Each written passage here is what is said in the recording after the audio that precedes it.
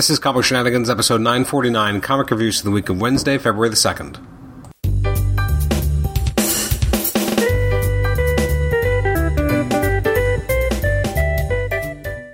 Welcome to the Comic Shenanigans podcast. I'm your host, Adam Chapman. This is episode 949. It's our comic reviews for the week of February the 2nd. I know what you're thinking. This is February the 15th when you're recording this, Adam. Who are you kidding? Yeah, that's true. It's been 13 days, but let's talk about some of these books as this is going to be the week of Comic Shenanigans. It's going to be 4 days in a row of just episodes on Tuesday, Wednesday, Thursday, Friday, and then the show will be back up to date. And as my good friend AJ Reese would say, no one cares about your schedule but you, Adam. Very true, but the show will soon, at least for a few days, will finally be back up to back on schedule that I would like it to be on. So let's talk about February the 2nd. Some of the books that came out that day included Avengers Tech on Avengers number 6, Batman 120, Black Panther Legends 3, Dark Knights of Steel, Detective Comics, Fantastic Four Reckoning War Alpha, Justice League Incarnate, Kazar Lord of the Savage Land, or Kazar. No, Kazar. What am I talking about? Monkey Prince number 1, One Star Squadron, Savage Spider-Man, Shang-Chi, Spider-Woman, what else? Suicide Squad, The Marvels, The Thing, World of Krypton, X Lives of Wolverine, and Excellent number 1. So that's on February 2nd. The books I read, well, let's jump right into it. First up, we have Amazing Spider-Man 88. This is with the Queen Goblin, and I gotta say, I'm not super plussed with this. You can be nonplussed. I'm not plussed. Which I guess means I'm nonplussed. This is written by Zeb Wells. Michael Dowling is the artist. I did like the art, although I did feel like Dowling's art in previous issues had been a little bit more detailed, and I felt it was a little bit sketchier here. There's some panels that felt like there's still a lot of good detail here, but I did feel like it was maybe not up to Dowling's best. I did enjoy the writing. I mean, Zeb is obviously a great writer, and I enjoy his take generally. And I did like to see kind of how he was writing Ben. But I found in general the Goblin Queen not super interesting and not compelling. Because it's just really it doesn't feel like the character has a lot of legs, because it's just really a pawn of Beyond. And it's interesting in terms of how the character ends up operating, but again, not necessarily one that I find super fascinating either. Which is too bad. We're seeing more of Maxine Danger and more of her talking about Beyond, but I feel like I'm not really buying into it. I'm not really enjoying Beyond. I feel like, maybe there would have been more potential, but something about it just hasn't quite clicked with me as a reader.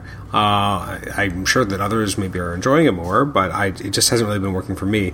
MJ and Janine working together is interesting, but also something that doesn't feel like it makes, like, these characters really don't know each other at all, and their only connection is, they're kind of both love interests of Peter Parker or / Ben Reilly, like the Peter Parker template, which is interesting because, obviously jokes have been made in the past about, how they have a thing for redheads and they have Janine and MJ together. Interesting to see how Ben is being obviously modified by Beyond and how this is impacting the character.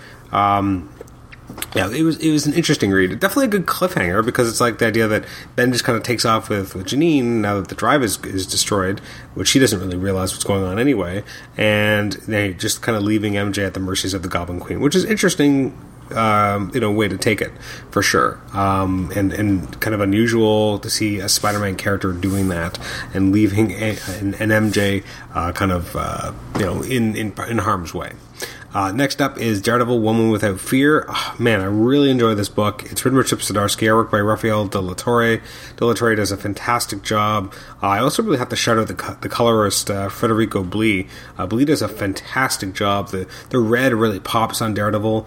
The shots where Daredevil's fighting Kraven just look so good. And it's interesting because on one page, like, it'll be a lot more about the reds and a little bit less about kind of the background. But then, a couple pages later, the colors just become so much deeper and richer as they fight, further into the forest. The flashbacks are so brilliantly done. I've enjoyed this book so much. It's so fascinating to see these different interpretations of Elektra, seeing what she's doing as Daredevil. And again, the Kraven fights are so interesting. At the very end, it was kind of an interesting Kraven kind of has a reveal that he is the law right now, so that's why he's allowed to kind of be out in public taking on a vigilante. But I thought this is incredibly interesting and enjoyable. Chip Zdarsky really digging into the Elektra character. This is fascinating. Next up, we got Fantastic Four Life Story number 6 by Mark Russell and Sean Izaakse. Was Carlos and Angel Unzueta also credited as artists, with Nolan Woodard on color art. This is the 2010s.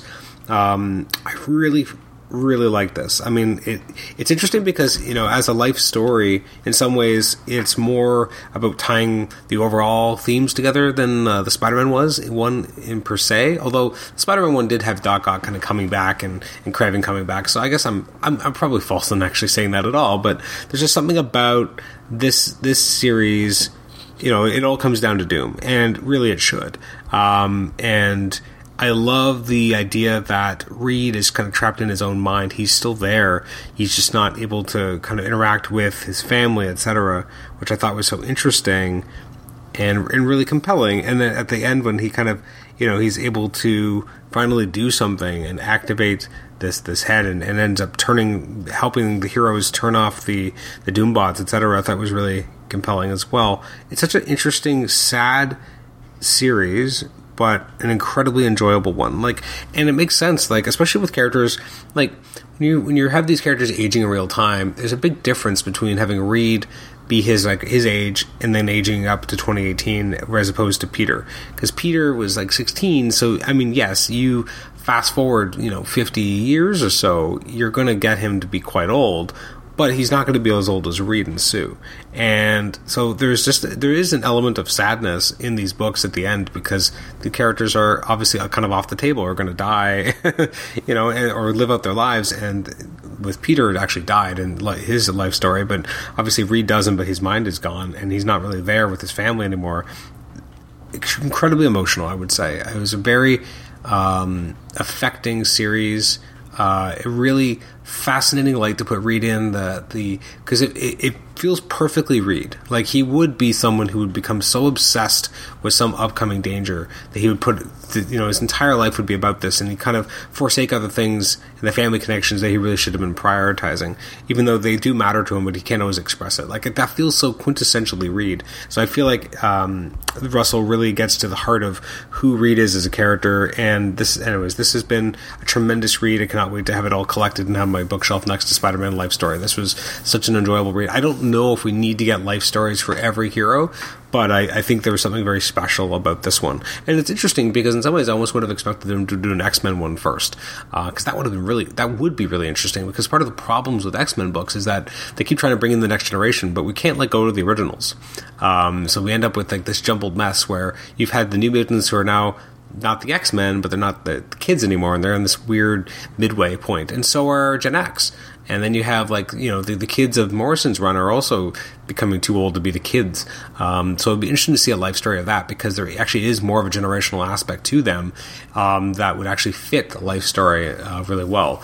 You'd maybe have less. It would be more of X-Men as a team or as an idea or as a concept, and the mutant struggle over decades would be a very different type of story than the family story of Fantastic Four, or the one-man story of Spider-Man, which in and of itself was so fascinating because of how it weaved in the clone and told a whole, and made it all make sense, made it a fascinating tapestries. It was, I think I want to see more of these life stories, but I don't want to see them too quickly. I want them to really take their time with it and think about it, but really enjoyable and engaging.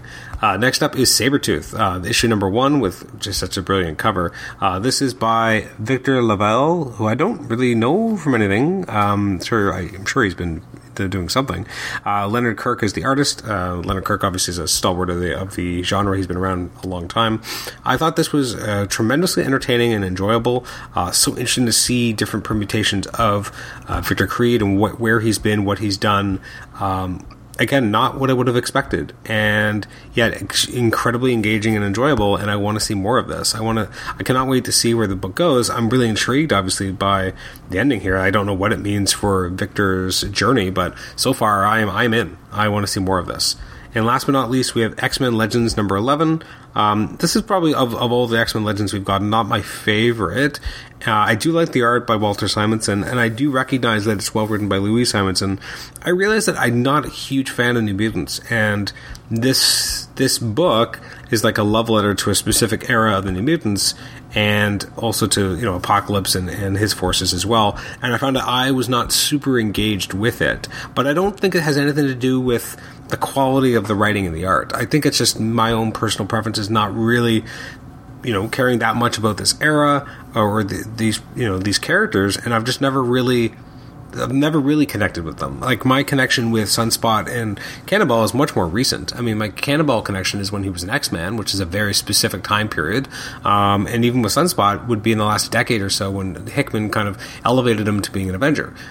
So seeing him in these other, you know, when he's younger, less interesting to me as a reader. So I want to stress that I don't believe it has anything to do with the quality of the writing or the art. I think it's just more personal preference failed to allow me to connect with this. I do. It's always a joy to see Simonson art.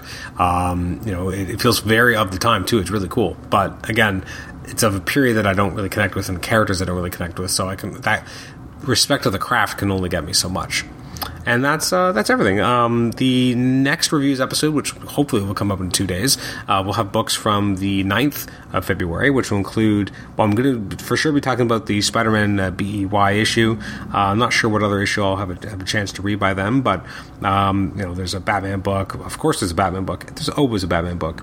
So I'll have to see what I end up reading in the next couple of days to talk about on that episode. But anyways, thank you for listening to this episode of Comic Shenanigans. You can reach me at comicshenanigans@gmail.com. Rate the show on iTunes, subscribe to us on iTunes, and also listen to us on Stitcher. Thanks again. We'll catch you next time. Bye-bye.